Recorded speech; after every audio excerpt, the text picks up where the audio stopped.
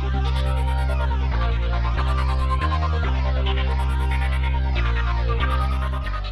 everybody, and welcome to another episode of Adventures in Angular. We are still live at Microsoft Build, and I am talking to Jeff Hollan. That's it. This episode is sponsored by Sentry.io. Recently, I came across a great tool for tracking and monitoring problems in my apps. Then I asked them if they wanted to sponsor the show and allow me to share my experience with you. Sentry provides a terrific interface for keeping track of what's going on with my app. It also tracks releases so I can tell if what I deployed makes things better or worse. They give you full stack traces and as much information as possible about the situation when the error occurred to help you track down the errors. Plus, one thing I love, you can customize the context provided by Sentry. So, if you're looking for specific information about the request, you can provide it. It automatically scrubs passwords and secure information, and you can customize the scrubbing as well. Finally, it has a user feedback system built in that you can use to get information from your users. Oh, and I also love that they support open source to the point where they actually open sourced Sentry if you want to self-host it. Use the code devchat at Sentry.io to get 2 months free on Sentry's small plan. That's code devchat at Sentry.io. We are going to be talking about serverless. Now, yesterday we talked to Colby Tresness. Yeah, that's right. Colby, I'm glad you actually talked to him. I was gonna connect you with Colby. He works with me on my team. Yeah, and apparently we were supposed to talk about Node.js, but instead we wound up talking about serverless. So this should be interesting to kind of see what else we can tease out of you folks as far as what's going on in serverless. I'm a little bit curious just as we get going, and this is something that we kind of talked about with him, but we kind of talked around the edges of it a little bit, and that is just when people talk about serverless, I mean, how do you define it? That's a wonderful and very common question because is everyone who is listening to this, if they're not already aware, they will be shortly. It's not the best term in the world. There is a lot. We were even just barely on some live stream thing, and they had a live Q&A stream coming in. And half of the questions were, why is it called serverless? There's still servers in serverless, whatever else. And it's a little bit of a misleading term. Yeah, one of my co-hosts, he likes to point out every time we talk about serverless, he's like, there's a server somewhere that's running my code. Conspiracy theorists who are adamant that there are servers, and they are right. So I almost define serverless initially just by the experience of it. In that, and I'll get there. That sounded so marketing. That was rich. So serverless is really about allowing you to focus just on your application code and having the rest managed for you. So my favorite analogy of it is we're in downtown Seattle now, and let's imagine that we want to get from here to the Space Needle up the road. We have a few options. We could go buy a car. We could pay taxes on the car. We could buy insurance for the car, fill it up with gas. I'm getting a headache. To the Space Needle. Yes, right. Or we could open up our phone and open the Lyft app and say, pick me up here, take me to the Space Needle. Right. We don't worry about directions. Someone pulls up, takes us there. Serverless is much more in the technology world. You just get your app code. You say, this is what I want it to do. You publish it to the cloud, and it gets you there. Right. And all the other stuff you're not worrying about. So how do I keep this secure? How do I make sure it scales under load? How do I make sure all those other things that are taking your time, that I'm paying just the right amount for it, that's all managed for you, and you're just kind of like, this is what I want you to do, go take care of it. Right. So one of the things that I look at with serverless is a lot of times I talk to people that are on the front end, right? So they just have, it's like, I don't want a back end. I don't want to worry about a back end. I don't want to think about a back end. And so that's where serverless, both in the term serverless, right? Because I don't have to think about the server, as well as just the idea behind the technology really appeals to them, right? Exactly. Yeah, we hear that a ton. The two communities we hear that sentiment from the most is actually, just like you said, JavaScript developers, people writing front-end applications. They're like, hey, I've got this incredible app. I know I'm going to need some data on the back end, but I really don't want to, I don't want to go have to deal with this stuff. And just the thought of, you can go spin up a JavaScript function and say, okay, this feels just like a function that would be running here, but it's running in the cloud instead of, in this case, on the browser. And then the second community is Python, similar kind of world, but they're like, I've written this machine learning model, and it's this cool script. I need to make it so that my business can now call into this machine learning model, but I'm just a Python developer doing machine learning. I don't know how to operate a service in the cloud, but same idea. I don't want to think about the servers, and they can just publish, in that case, a Python function.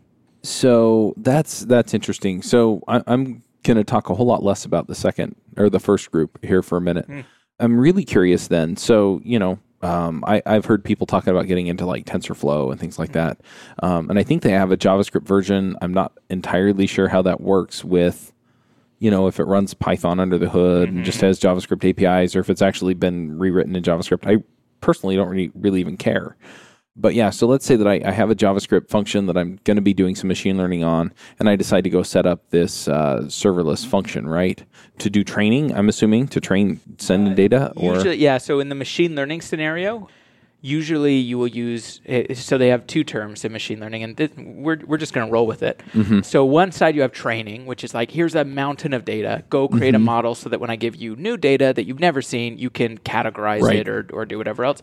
And then the second half is inferencing, which is I have a trained model. Here's some data. Go categorize it for me, identify. Right. Usually in the serverless world, we will see people use machine learning the most for the inferencing side. Oh, interesting. Okay. And to do the training, they'll usually use something like a machine learning service, like obviously Azure has one, all major clouds will have one, AWS, Google.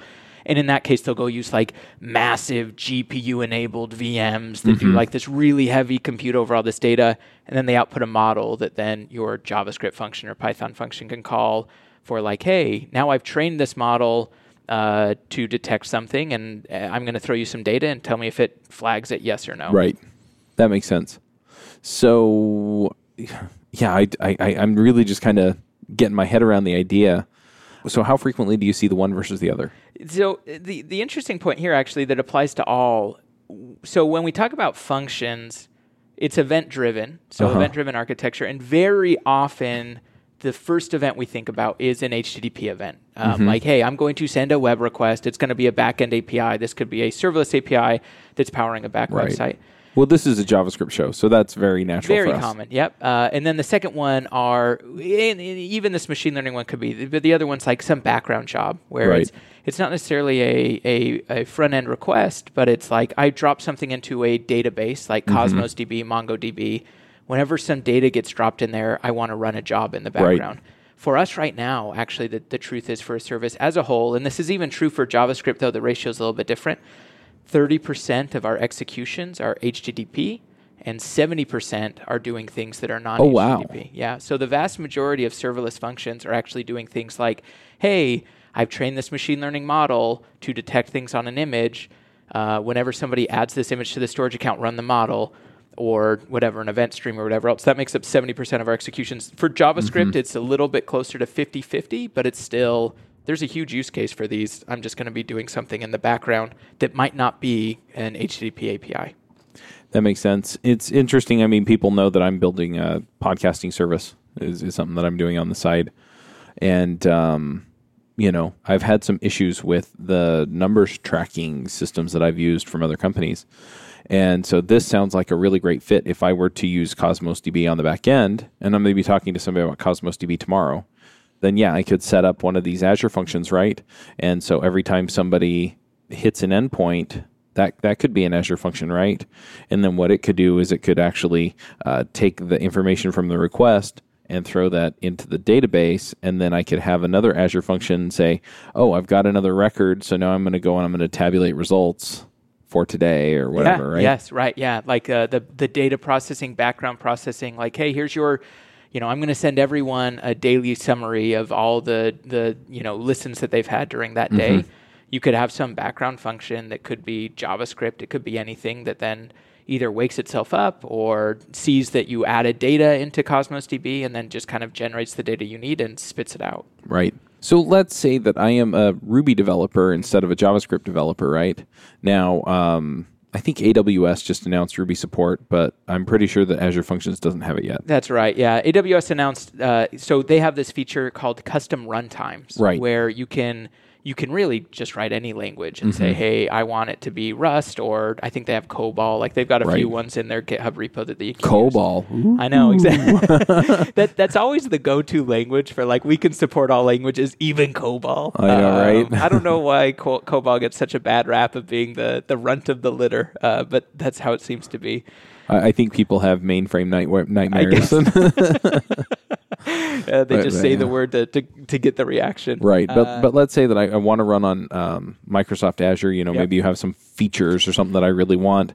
So what do I do there? Do I set up some kind of a container Kubernetes kind of thing and run it that way? And is that really serverless now that I've define a container? Oh, let's peel this all apart. So yeah, let's do it. The first part, so you can, the Azure Functions runtime is fully open source, and it's actually made up of 2 pieces, well, 3 pieces, but we'll focus on 2 for now.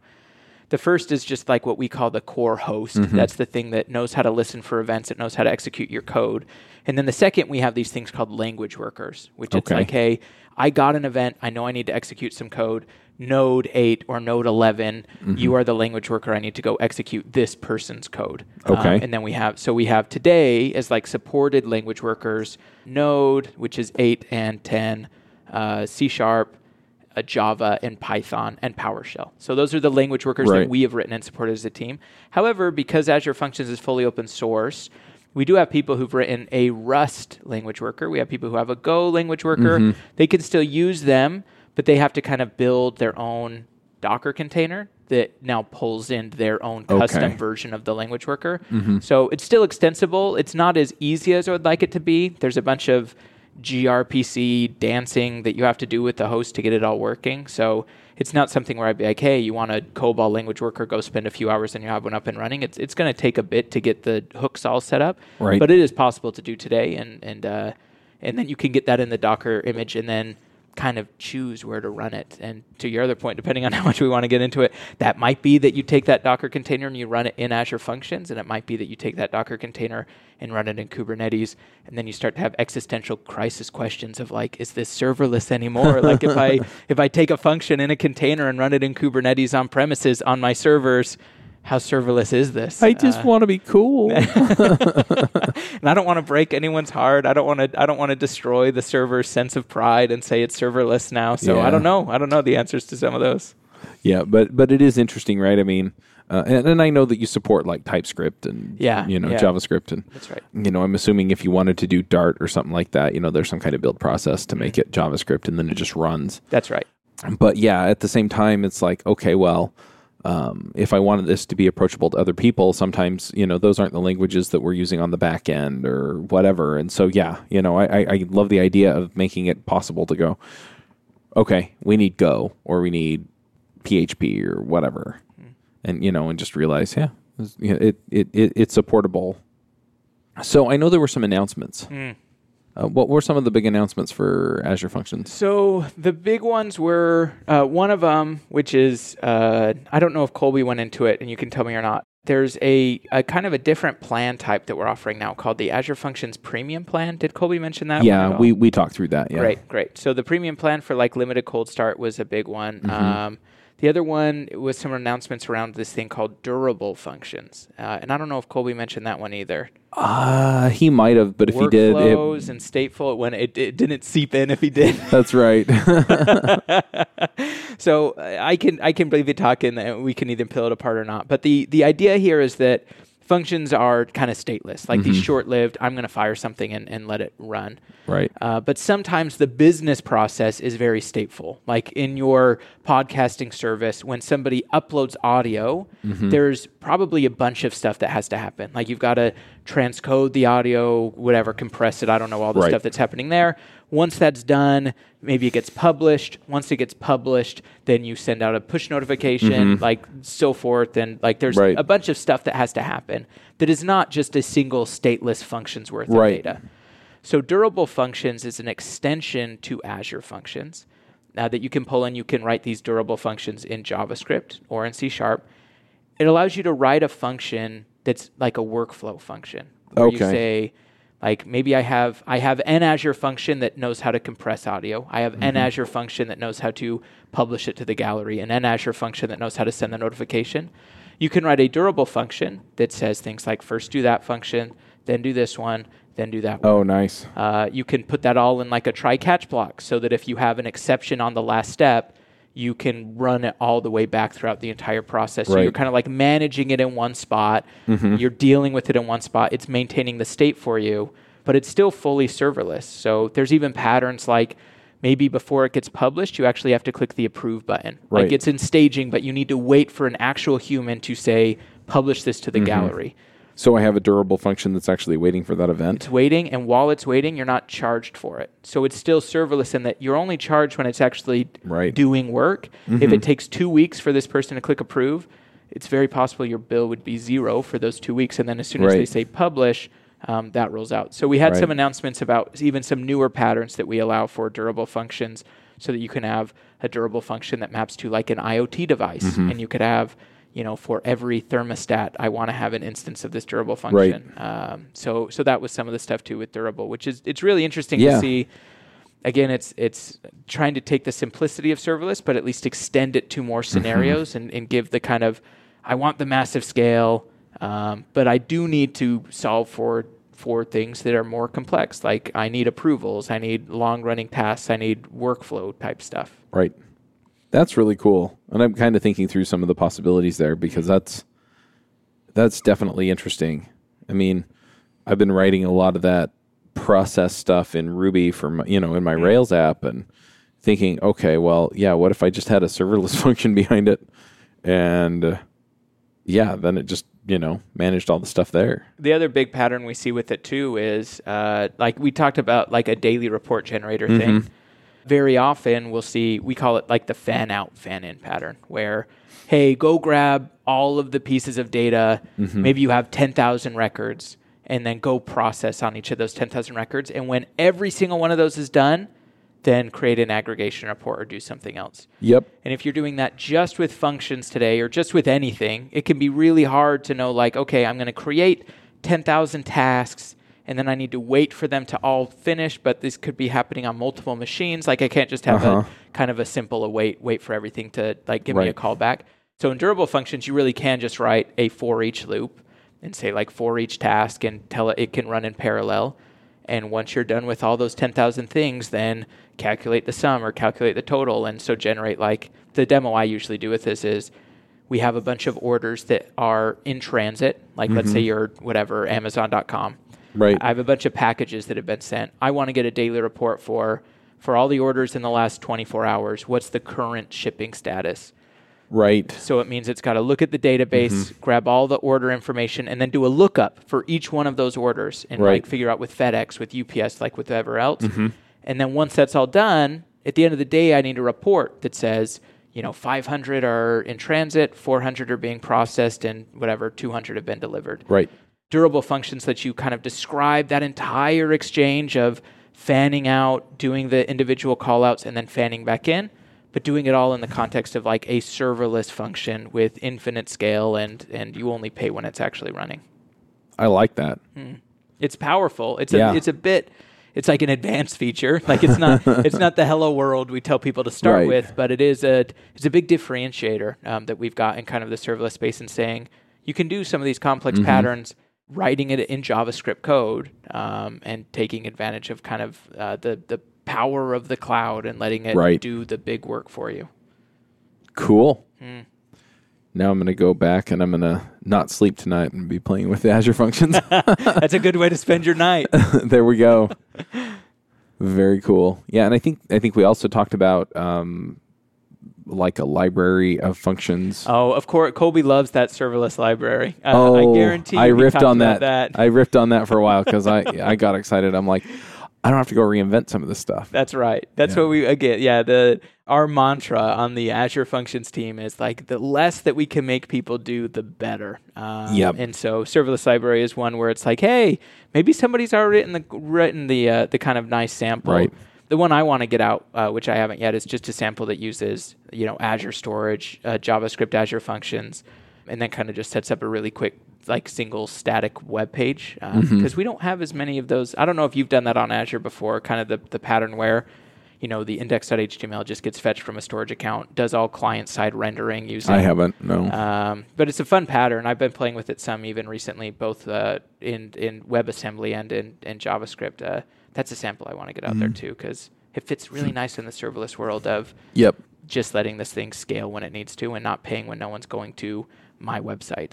Yeah, I'm kind of liking that format. We're moving devchat.tv off of WordPress and onto a static site. Sure, so, yeah, I'm digging that. And then I also like the idea of having like some kind of serverless function that essentially I can use for scheduling, right? So then it's, hey, this episode is scheduled to go out at this time. And so, it just spins up the serverless function and says, okay, add this static page now to the website and, update all of the SEO stuff and things like that. Kind of like auto-publishing type stuff. Yeah, makes sense. Have you already done the move to the static website? I'm curious if you figured out the SEO aspect of it. I'm about halfway through it. And then, I'm planning on combing back through it with some kind of SEO guide and making sure that all happens. But a lot of it really is just having your site index for Google or whoever to crawl. And then making sure that your keywords are readily apparent for each thing. Sure. Yeah. And that's the one where I never quite know if I know the right flavor between how much of it is getting rendered on the client and how much Google is going to honor that versus having, I guess if yours is fully like a Hugo type site where it's all static content. That's what I'm doing. Yeah. So that I think those fare a little bit better than just the, I have a View app which is going to be 100% client side rendered. I'm sure there's ways to do it, but that's always been, I was curious if you were going to tell me the perfect way to pull that off. No, I'm aware that the crawlers do render JavaScript. Good. Great. But I also think you get penalized for how long it takes your site to finish loading. And so, if there's a long end run to grab some of your JavaScript or some of your third-party JavaScript, or it takes a while to render, then I think they do penalize you for that. And I have third-party JavaScript, obviously, on my stuff. I'm using Discuss for my comments and things like that. Right. So Google Analytics and a bunch of other stuff.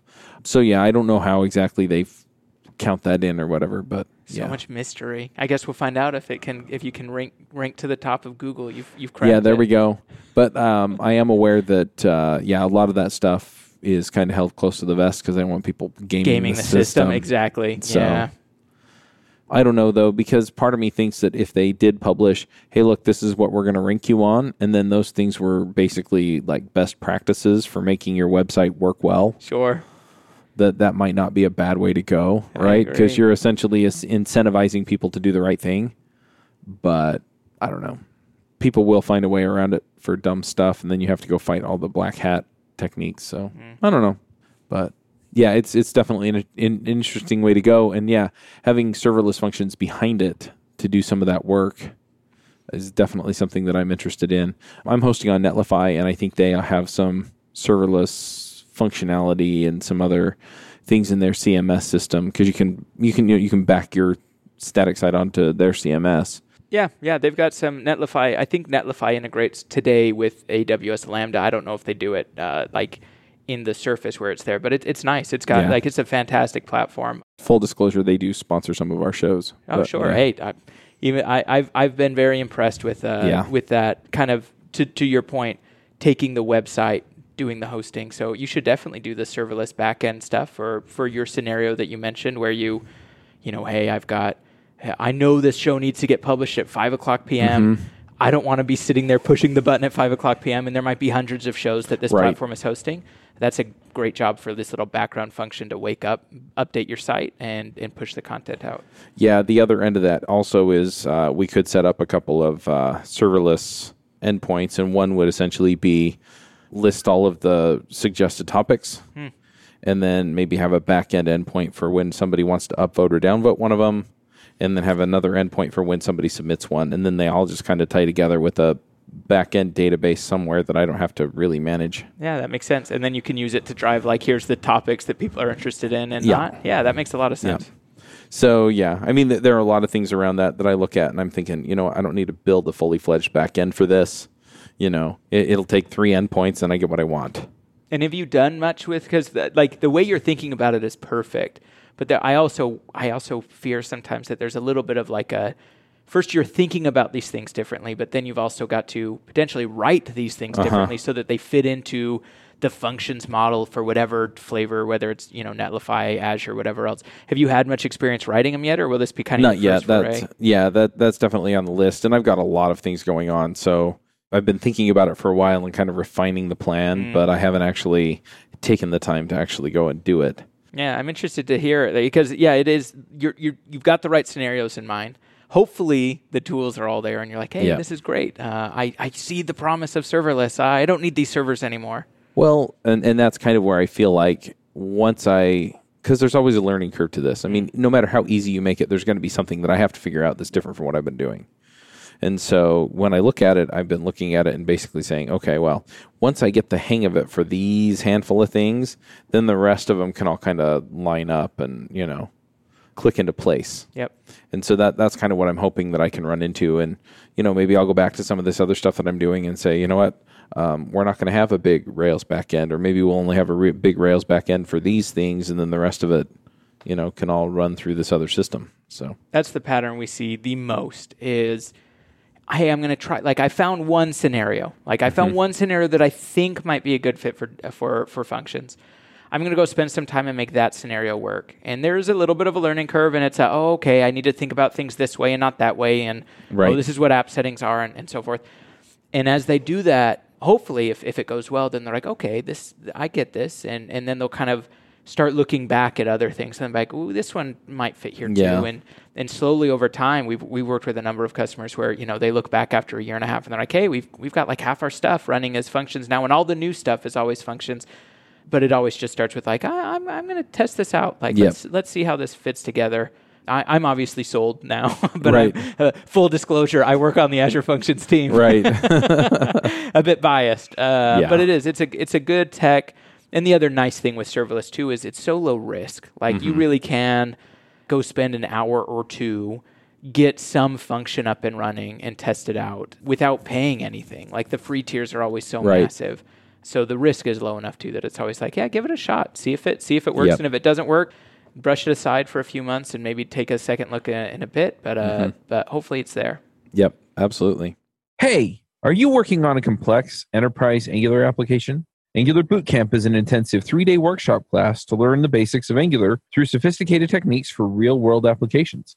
They update the class regularly for the most current Angular, and a lot of the curriculum is also relevant to older versions. Or you can go beyond the 3-day class with help from Oasis Digital, the team behind Angular Bootcamp. They can assist your team or launch your project, including scalability, data flow, state management, service architecture, full stack product design, and a ton more. Or you can contact them for a private class at your location or attend public classes in cities around the US and occasionally in Europe. Online live instructor training is also available at angularbootcamp.com. So, what are we looking for as far as announcements go coming up? I mean, is there anything you can hint at, or, hey, we're working on this or that, or? The other stuff, which I'll mention, and I know the interest in some of these might be there. The other, we've been doing a lot of work to make functions work everywhere, and I mean that in a few ways of the term. One of the main critiques of serverless in the past has been, I feel like I'm very locked in. Like, I can write an Express app, and I could host that Express app on DigitalOcean or Azure or wherever, but if I decide that I don't like Azure anymore, I can take that same app and then go run it somewhere else. But serverless, if I write an Azure function and then I decide I don't like Azure anymore, like I've written that Azure function. So one of the things we've been doing a lot of work with to run everywhere is we just released some capabilities where you can now take those functions. I mentioned you can run them in a container. We just released a bunch of tooling so they can work inside something like Kubernetes or on premises or wherever else. Oh, that's nice. And sometimes that's because we don't want people to be locked in, but there's also valid scenarios where it's like, hey, I have a retail store and I want to write functions that get notified whenever a freezer drops or goes above a certain temperature. Right. I don't want that data to have to go all the way to the cloud, all the way back down to the retail store for that function to do that. I'd rather just have the function running in the store. Right. So it's also for people who they're fine with Azure, they're fine with Azure functions, but they're like, I want these functions in this store running underneath this table. And that's something we've had frequent ask for with like this intelligent edge stuff Microsoft is doing. But in general, it's so functions on Kubernetes is an interesting foray for anyone who's in that world.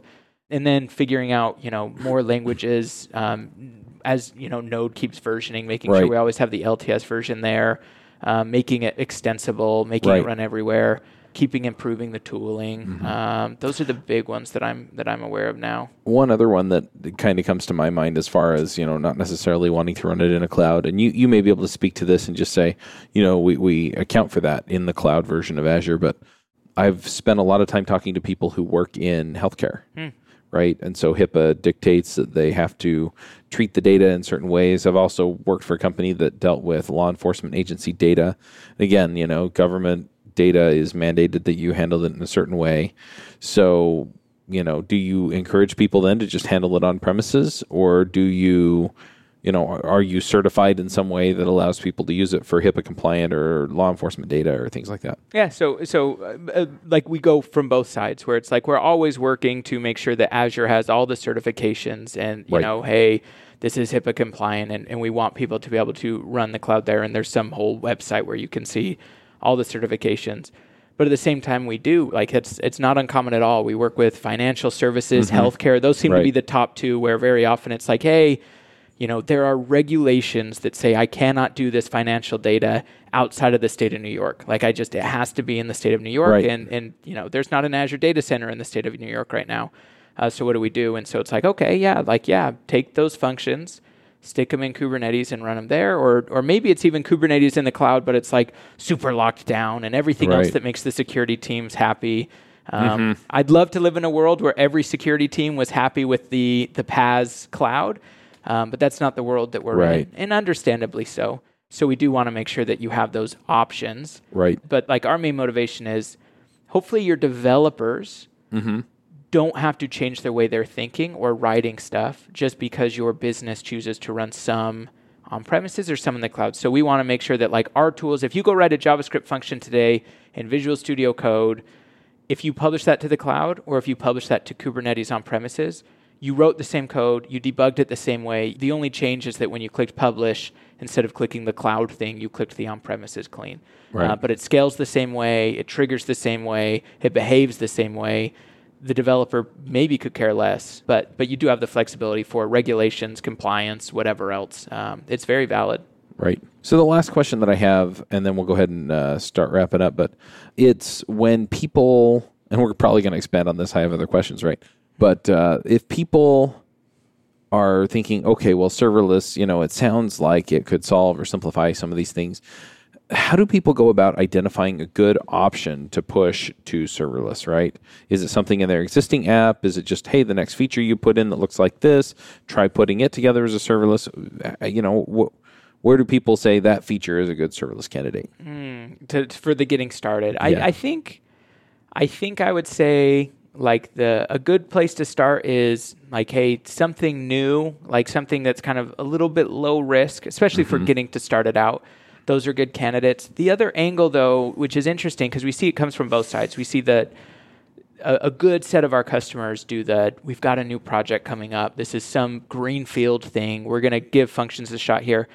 But the other angle we see, too, is where are you hurting right now? I'm always a little bit weary of people who... or wary, and especially obviously the JavaScript community especially is almost a meme in this case of hey, I'm going to re-architect my app because there is some new thing. Because I've been told that Vue is better than React and React was better than Angular, I'm going to go refactor. Everybody does this. Sake. Let me rephrase that. I'm bored. That's new. Exactly. No, it happens to everybody. And I love playing with new tech too. I get that, but from I'm running a business point of view, where are you hurting? Where is there a need where you're you know what? We are paying too much for this, or we are not able to deal with the scale, or this is too complex. Right. So back to my point, things. Right, where it's the download numbers for the podcast episodes, right? I've been using a company, I won't name Blueberry by name, but that my numbers keep changing and there's no explanation. And I talk to the people that I know over there and they're like, I think the first time it happened, they were like, oh, well, it turned out, we found out that this podcast app was sending duplicate requests, right? So the numbers dropped a ton. So inexplicably within the last year, they did it again, right? We're talking within a 9-month period. And so, so that's a pain for me, right? Point, yes, it's not refactoring for refactoring's sake. Yeah, it's okay, well, I need a system I can trust. So, it's transparent, at least for me, that this stuff's occurring, right? Now, that said, I'd be remiss if I didn't say, but refactor all your code so it runs on Azure Functions, regardless of if it needs to or not. Right. That's in my best interest, so... No, that's fair. I mean, No, don't. No. Find where it makes the most sense. Serverless is not the answer to everything. No, I agree. But at the same time, if you are, to your point, right, if you factor things so that they are small units that are easy to reason about, right, you benefit from that. That's what I heard. And that's why I was thinking, yeah, that makes sense. I mean, sometimes you can't. It's true. Like I have yet to see someone who's been successfully able to build a monolith as a serverless function. Like the model just does not allow for it. Like you just can't do it. So there are some benefits where like it's going to force you to think about things differently. GraphQL is a serverless function. Yeah. You can't. You need something like an Apollo or whatever else. I can't think of what the AWS GraphQL thing is. Like you just can't pull it off. Yeah. You really have to think about things differently to make them serverless. So in some cases, it's a nice forcing function. Mm-hmm. Yeah. If it doesn't work, it's not something you've already promised to people. But at the same time, it's a real pain point for you, so you have some skin in the game. Give you the chance to test it out, see how it works, figure out, okay, here's how I monitor this thing. Here's how I deploy this thing. Hopefully I go look at my, bill or whatever else at the end of the month. And I'm like, oh, okay, I like this. This is good. Yeah, that makes sense. I guess the other thing is that, people are a little bit concerned, I guess, about the price. So how much does it cost to run a function for, 30 seconds or whatever? On Azure Functions. I should know the price off the top of my head, but it's so small. So there's two related charges for consumption-based functions, which is you get charged for the amount of memory that your function consumes. So it's in like increments of 128 meg up to 1.5 gigs. Okay. So if it runs for 30 seconds and it consumes 128 megabytes or on less average for that 30 seconds, it's some 0.0000054 cents per second. Right. And then the other one is there's just a flat, tiny microcent charge per execution. So if it gets called once and it runs for 30 seconds at 128 meg, then you get the one execution charge, which is like 0.00 something, and then the memory usage. But there's also a massive free tier. So you get like 400,000 executions free a month per subscription, and you get like 1 gig or some crazy per second free. So like, honestly, I won't disclose the number, but it is shocking the percent of users we have who have never paid us a dime because they're just living in the free tier and running some pretty, like, it's not like it's just hobby things. Like there's some people who it's like, we should really be getting some more, but hey, it's that's the world of compute as a commodity. So it's very inexpensive. Yeah, I was going to say, I mean, I've played with AWS and Azure, and what's funny is that when I was playing with them a few years ago, they were considerably more expensive than they are now, and they were still cheap. Yes. It is like there's a lot of fear about the cloud where it's like, hey, they're going to get all our data, and then they're going to raise the prices. Right. But all evidence points to the contrary, where consistently everything's, economies of scale, compute prices go down, everything keeps getting less and less expensive. Well, the other thing is that you have more companies coming out with clouds. I mean, you look at the big companies that have clouds that you can go utilize. Amazon, Microsoft, and Google are the ones that come to my mind. I know IBM has some stuff that they've worked on. I know that there are a few other companies that I've talked to. I think Oracle's come out with a cloud, if I remember right. Yeah, OCI. So, you look at all these systems. Yeah. The second that one of them goes, I've got all your data, and now I'm going to raise my price, they're going to have a mass exodus. Exactly. And that's why it's so cheap. It's because somebody figures out how to do it faster and cheaper, and everybody goes over there. And so everybody else goes, we got to figure out how to do it faster and cheaper. And then, it just keeps going that way. And that's one of the great things about just kind of the free market capitalism in this world is that they're trying to pull people in. They're trying to get people to use their systems. And so, I mean, in a lot of ways, the with the pricing at least, they're trying to make it as lean as possible so that they can attract more people. And in a lot of cases too, they want to get you in as the, somebody who works at a small company or mid-level company or whatever, because they know that eventually some of you are going to wind up in a big company that is going to pay out big dollars in order to make stuff run on their infrastructure. And so for them, it's a win to have you using it basically for free, even in a lot of cases, if you wind up moving on and advocating for it wherever you wind up, because it makes things easier and faster.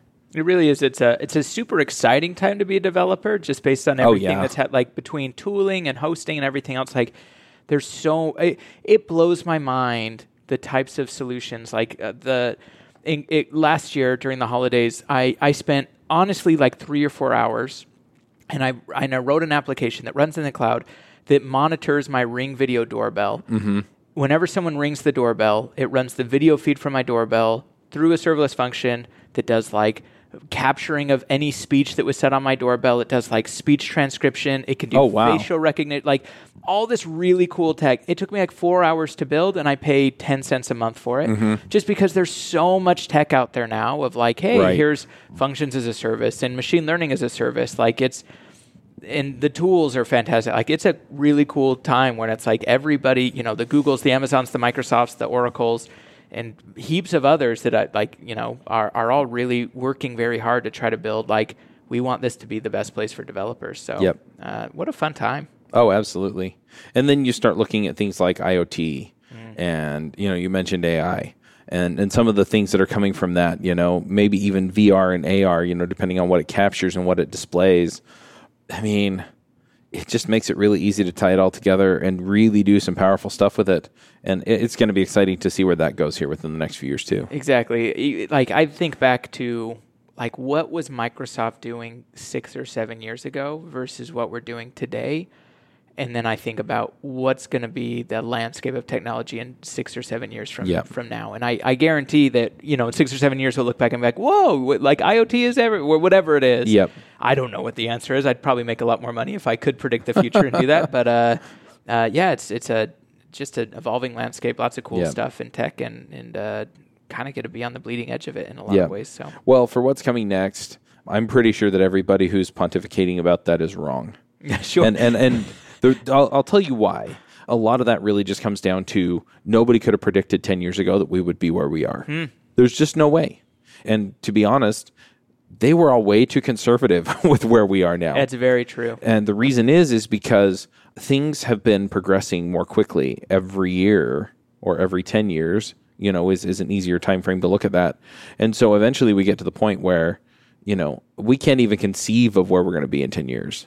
And I honestly believe that we probably have some conception of what could be possible in 10 years, and we can't even dream of the things we're going to have in 20. I agree. Because things are speeding up that fast. And so as much as people want to say, oh, this is coming, eventually it's going to be to the point where it's like, oh, this is coming, it's here. Yeah, it's like, it's not a linear, hey, we went from smartphones to cloud to everything else. It's exponentially, like innovation is just accelerating, and it's moving faster than we can keep a pulse on in many ways. Yeah, and people talk about 5G and, again, just the speeds and the capabilities that gives us. I don't think we can even dream about what that's going to actually mean when it comes right down to, we can get this data, better and faster and, more of it through the pipe.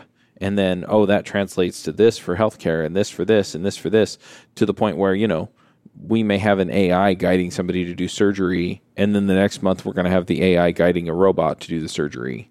And, and then from there it's, there are these other capabilities with the precision of the robot that we never dreamed about.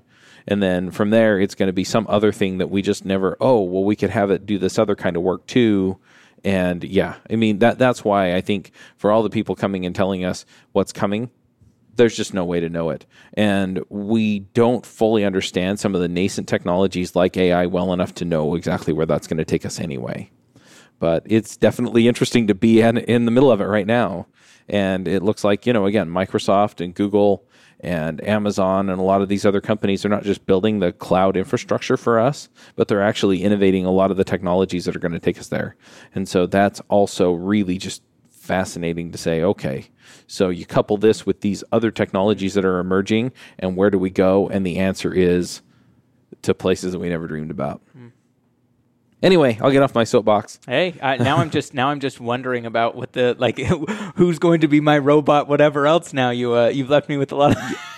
And the thing is I was just pulling that out of the air, because who knows? Serious. Who knows? It really is. It's exciting to see what's there for sure. This episode is brought to you by TripleByte. Applying to programming jobs sucks. You have to put the right keywords in your resume. You spend hours and hours on the phone screens and take-home projects, and that's assuming the company even responds to your application. Well, if you're a software engineer, TripleByte can help. They work with over 400 top tech companies from big names like Dropbox and Adobe to exciting startups. You do one brief online interview with them, and if you do well, you go straight to final interviews with the company on their platform. It's like the Common App for software developers. TripleByte does not look at your resume or where you went to school. All they care about is if you can code. I've helped dozens of software developers with various credentials get jobs, and this looks like a terrific way for you to get in and get interviewed and get a job without a lot of the hassle and overhead. You can go check them out at triplebyte.com/angular. That's triplebyte.com, byte as in 8 bits. As a special offer for listeners of this show, if you take a job through TripleByte, they'll offer you a $1,000 signing bonus. All right. Well, the last segment of this show, we do what are called picks. And essentially, it's just a shout out about whatever, right? So if there's some, favorite store you like to go to, if there's some tech tool that you like, if there's some movie or TV show or books or, whatever, right? And some kind of entertainment, video games seem to be popular, music to code by, whatever. So do you have a couple things you want to shout out about? Let's think. What would be my picks for right now for actually, this feels apt because we're in the middle of build right now. It's day 2. And it has been a hectic week. So it's not a unique pick at all, but this has been one, it's newer for me. Like the Calm app on iOS. Have you seen, do you know about or know this Calm app? Yeah, it's the meditation app, right? It's so viral. Like I know I am so late to the game on this, but like as of a month ago, as we were kind of getting ready for a lot of these build releases, I was like, man, I am so tense. And like I'm getting snappy and whatever else. So I'm not being as productive as I wanted to be. So I got like this Calm app and, they hooked me. They're like, we'll give you 7 days for free and then we'll charge you an arm and a leg. But like I grabbed that app and then like, every day I try to just take 10 minutes to just chill and like listen to the sound of the ocean. That would probably be my pick right now. In the middle of build, it would be like that Calm app. That is some good stuff. I'm all on board. Yeah, it's a terrific app. One thing that I like about it is just that, I can just, I used to have a recliner in my office. I don't anymore.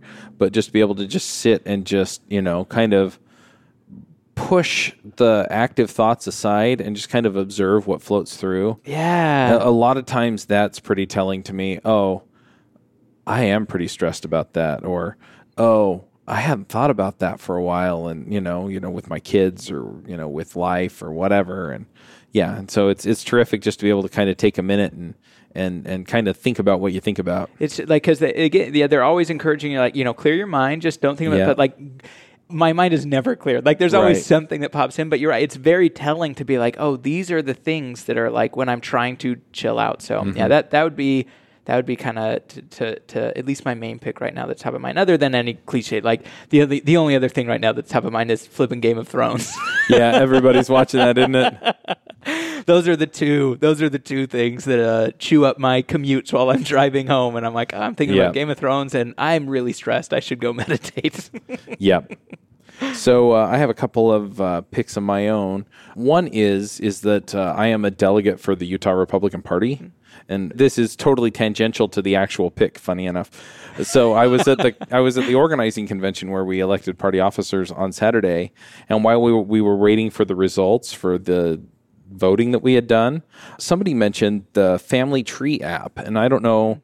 You're from Utah, so you might have some familiarity with Family Search. Yeah. Right. So they have the Family Tree app, and let me just open it up on my phone real quick. But the thing that was really interesting about it is that if you have the app running, and people around you have the app running, and they have their family information in the Family Tree app, then what you can do is you can actually hit relatives around me and tell it to scan for friends. It's like 6 degrees of separation, but it's like you are, like it will tell you how you're related. It'll tell you how you're related to the people around you. So what was funny is at the convention, a lot of us are from Utah. A lot of us have, Mormon pioneer ancestry, right? And a lot of that ancestry goes back to like the people in the Northeast that came across, the different colonies up there in the American founding. And so, it's not finding any relatives around me right now. Which app is the? I want to get the. Is the? It's the Family Tree app. This one right here that's downloaded. Yep. I will bet you. Family Search Tree. If you're from Utah and I'm from Utah, odds are we're related. I was going to say I want to know where the relation comes in there because we both grew up around the same spot too. Yeah. So what's interesting about it was that So I pull it up and I'm looking at who's related to me. And I'm sitting next to one of the members of the Utah House of Representatives who represents my legislative district, right? And so he pulled it out and opened it up, and it turned out we were like 10th cousins once removed, right? So I'm like, cousin, right? Because we'd been kind of making fun of everybody the whole time, right? Because it's politics, and the only sane ways to deal with politics. Hey, we're family. Oh, are we? No, I'm to your politician. Let's see if we are. Let's find relatives around me. Do I? Yeah. I hope I'll agree as well. Yeah, but anyway. Oh, I see. My 9th cousin twice removed. Oh, did it find me? It did, yeah. You are my 9th cousin twice removed. There we go. We're more closely related than this. Then you're, yeah, wow. Yeah. Look at this. Our like great grandpa and grandpa are both Mary White and Ebenezer Hill. Yeah, connected through my dad, it looks like. What's up, cousin? Yeah. It's funny. They used to have this as a web app, and my wife and I put our information in, and we're like 13th cousins twice removed. Yeah. Now I guarantee it probably actually knows how closely related or unrelated I am to like my wife too. That's fine. I know, right? So yeah, the incest in my house is ridiculous. 13 cousins or 13 degrees of separation. Yeah. Yeah. And if there are more connections, like maybe your mother and my mother are related as well, it only shows you the closest relationship. But sure. Yeah. Anyway, it's just funny. But the other thing that's really great about the app is that you can also go look at who your ancestors were, who were part of notable events, right? And so I have I think it's like a 10th or 13th great grandfather that came across on the Mayflower and just stuff like that. And it's so terrific. And so if you want to go in and connect your family tree to the other data that they have in there, then you can have the same kind of experience where you can see who's related to you. At the convention, I also saw that I had a second cousin at the convention, right? And so one of my dad's cousin's kids, Wow, sure. And so that was kind of fun, and his last name was Dart, and my grandmother was a Dart, right? So that was easy. I'm like, I know exactly how I'm related to him, right? So anyway, That's really cool. But yeah, really, really love that. And I think I'm going to start doing that at conferences when I speak, is just, hey, look, first of all, we're all family. Go get this app, and we'll figure out how, right? we might not know it, but at the end of the day, we are. Yeah, and then so I've really been digging that and having a good time figuring out who these folks are. But yeah, and I get a kick out of it too, because I had ancestors that fought in the Civil War. Oh, sure. And so, people are like, oh, which side did they fight on? And my answer is yes. Right? Because I had family members that fought for the North and family members that fought for the South, just depending on where they came through from, right? So, the Woods came out of Tennessee and stuff, and so they fought for the South. And then I have other family members that fought for the North. And then it's also interesting just digging through it. My mom's family, so her mother immigrated from France and her father's parents immigrated from England. And so on that side, it just goes straight to Europe. And then, seeing the connections that way. Anyway, it's just really, really terrific. And so nice pick. I've been digging that app. But yeah, so it's good to see you, cousin. Yeah. I'll see you at the next family reunion with the other, 18 generations. Yeah, I know, right? But yeah, so that's a lot of fun. And then, if people want to find you online, see what you're working on, or, what kind of cool things you're doing with serverless, is there a good place for that? Twitter's the best. So at Jeff Hollan, JeffHollan, is where I'll spend most of my time. And if I write blogs, which I usually on like Medium, but everyone's all about Dev2 these days. So I feel like I need to switch blogging platforms. But I post about it on Twitter too. So happy to answer questions or chat with people there. Good deal. And we'll go ahead and wrap this up. And we'll come back at you folks next week. Great. Bandwidth for this segment is provided by CacheFly, the world's fastest CDN. Deliver your content fast with CacheFly. Visit CacheFly.com to learn more.